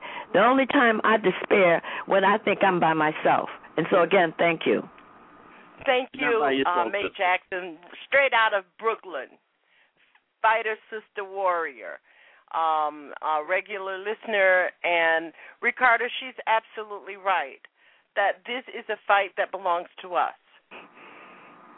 Yeah, Janice, you're right, but we have to come together as a people, and these issues are very important to our children and our grandchildren. I hate to admit to this to the caller, Janice, but it's probably too late for us, but what we're fighting for is our children and our grandchildren. If we don't come together and make this fight, and if we don't force whoever the president is to address these issues that affect our community, then we're rolling back to Jim Crow. And there are very few of us who understand what Jim Crow really is. But Jim Crow is a horrendous state that our grandchildren and our children have no idea of how to deal with. They may not even know what Jim Crow means. So we must come together as a community, and we must force whoever is in the White House to address our issues. And our numbers are large if we stand together. If you hit somebody with an open hand, then you just slap them. But if you close that open hand and make a fist, and that's what we need to do. We need to make a fist, and we need to hit them with a fist. And how you deal with a bully in the schoolyard is when a bully comes up to bully you, you can't run away and think that's an answer. And there are many people in our community that think running away is an answer. What you do is you knock the shit out of a bully, and they will stop bullying you in that schoolyard. It works. Now, there is no other answer but to knock the shit out of them. So we have to knock the shit out of these people in this government and these black politicians and this black media that is allowing this stuff to go on. And if we don't do this, then we are dooming our children and our grandchildren to Jim Crow. Well, Ricardo, I think that this is a compelling issue that at some point, we're always talking about how we have to choose our battles. This is a battle worth choosing. And I want to invite you to join me at TruthWorks Network, and we're going to put a panel together. And for 6 weeks, we're going to go after this. Because our common ground is not just talk radio. This is talk that matters. Alternative, activist, empowerment, talk radio. I've been doing this for 25 years, over 25 years. And I don't usually tell them. And it is not enough to talk about it. So I'm inviting you to work with me to put together a TruthWorks program that will run for 6 weeks. Every Monday for 6 weeks, we're going to come together in a town meeting to talk about discrimination in employment, how you tackle it, what it is, understanding what the options are, and the EEOC and this administration. Janice, I'm glad to join you with that workshop and the task force, and I hope that we can bring in people like Tanya. I'm going to be calling Tanya Ward. Yeah. And if we can meet every Monday night for 6 weeks to lay out, to carve out a plan, to make a pledge, to make EEOC and the system that is designed by law. We've got Title VII. I mean, I know that most of the cases coming out of EEOC have to do with disability discrimination. And now because of the new thing for lesbian, gay, transgendered persons protection in employment, that's a whole new group that it essentially will be, and it should be a protection, but it essentially will be another detraction from the high level of race discrimination that has been allowed to go by the board in this country. So I want all of you who are listening, who are interested in this subject, to go to our community forum at ourcommonground-talk.ning.com and register so that we are able to send you information about that programming. We will be bringing people, Ricardo and I will be working to bring in people like Tanya Ward, to bring in people like Dr. Marsha Coleman Adebayo, to bring in people from the No Fear Act who understand how this is working, to bring in people from the Lawyers Committee, our friend who's been on this broadcast many, many times, Barbara Arnwine, to challenge the NAACP and the Urban League about what they are doing about black discrimination against black people in this country, both in the government and in the private sector. And please don't forget the nonprofit sector of employment. What is happening in Ricardo? Another area is in temporary employment agencies.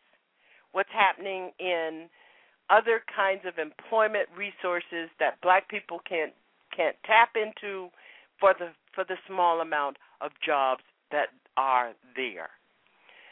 Ricardo Jones, thank you so very much for joining us tonight. I look forward to our collaboration at TruthWorks Network, where the truth must be spoken more than once. And you and I will be talking Monday morning. You will find that I'm a person, when I say it, I got to do something about it.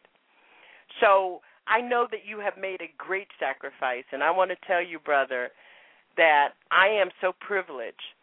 I feel so privileged to be able to work with you, to know you, and to support you, because you've paid the ultimate sacrifice. You've been unemployed, underemployed, and it takes a great deal of stuff to so publicly and so honestly and so courageously look back and hold on to your own principles about what things are. So thank you so very much, and I'll be talking to you on Monday. And for those of you who are listening, you can also join us at our Facebook page. You can follow this program on Twitter at JaniceOCG. Our hash mark is Talk That Matters. So, Ricardo, my sincere kudos to you about what you are doing. And we've got to find somebody that can write the book for you. Well, thank you very much, Janice, and thank you for setting up this interview and broadcast. And it's very important to our community and to our nation, and very important that we address these issues in the black community, because the only answer, the only solution is the solution that we come up with. Nobody else can come up with the solution to this problem but us. Our grandparents had the answer, our great-grandparents had the answer, and our parents had the answer. But somehow or the other, they've convinced us that we don't have the answer, and now we're allowing other people to manipulate us in this problem. And the problem is our problem, and we must solve it ourselves. Right. We want to thank you, Ricardo, and I'll be talking to you on Monday. And a big gratitude from our listeners for joining us tonight. 770, want to thank you for your call. 914, want to thank you for your call. And to Tanya Ward, thank you for your call. And the Don, one of our oldest and most loyal fans, we want to thank you for your call tonight here at Our Common Ground. I want to really encourage all of you to join us at TruthWorks Network and our new program premiering on Wednesday night at 10 p.m. at blogtalkradio.com/TruthWorks with Dr. Matthew Johnson. Soul of Fire, a place where black people can find solace, sanctuary, and sanity. And I did have a conversation with Dr. Johnson this morning, and he called me to let me know what his program is going to be all about on Wednesday night. And his program is being called his program for Monday night will be looking at the sentimentality of religion and the difference between religion and spirituality. And he's calling it, We Got More Religion, and Have We Lost Our Minds in It? I'm Janice Graham. That'll be at 10 p.m. And don't forget, next Friday night at TruthWorks Network, he's the grandfather of black political talk and analysis, The Alpha Show, at 10 p.m. on TruthWorks Network. Thank you all so much for being with us, and stay in touch as much as you can. I'm Janice Graham, and this has been Our Common Ground. We'll be right back here at 10 p.m. next Saturday night. We'll be meeting with the culture critic, blogging while brown, Yvette Cornell.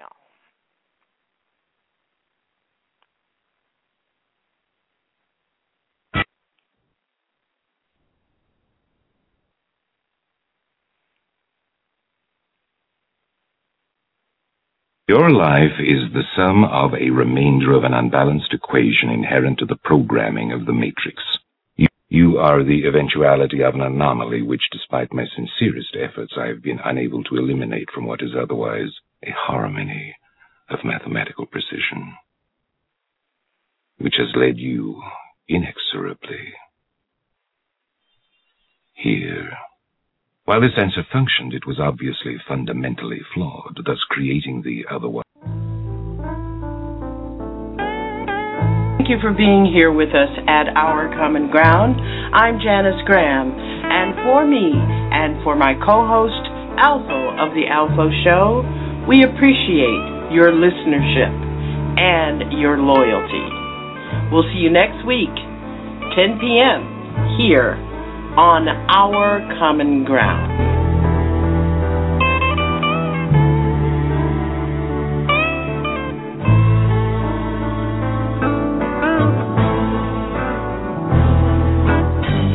Woke up this morning after another one of those crazy dreams.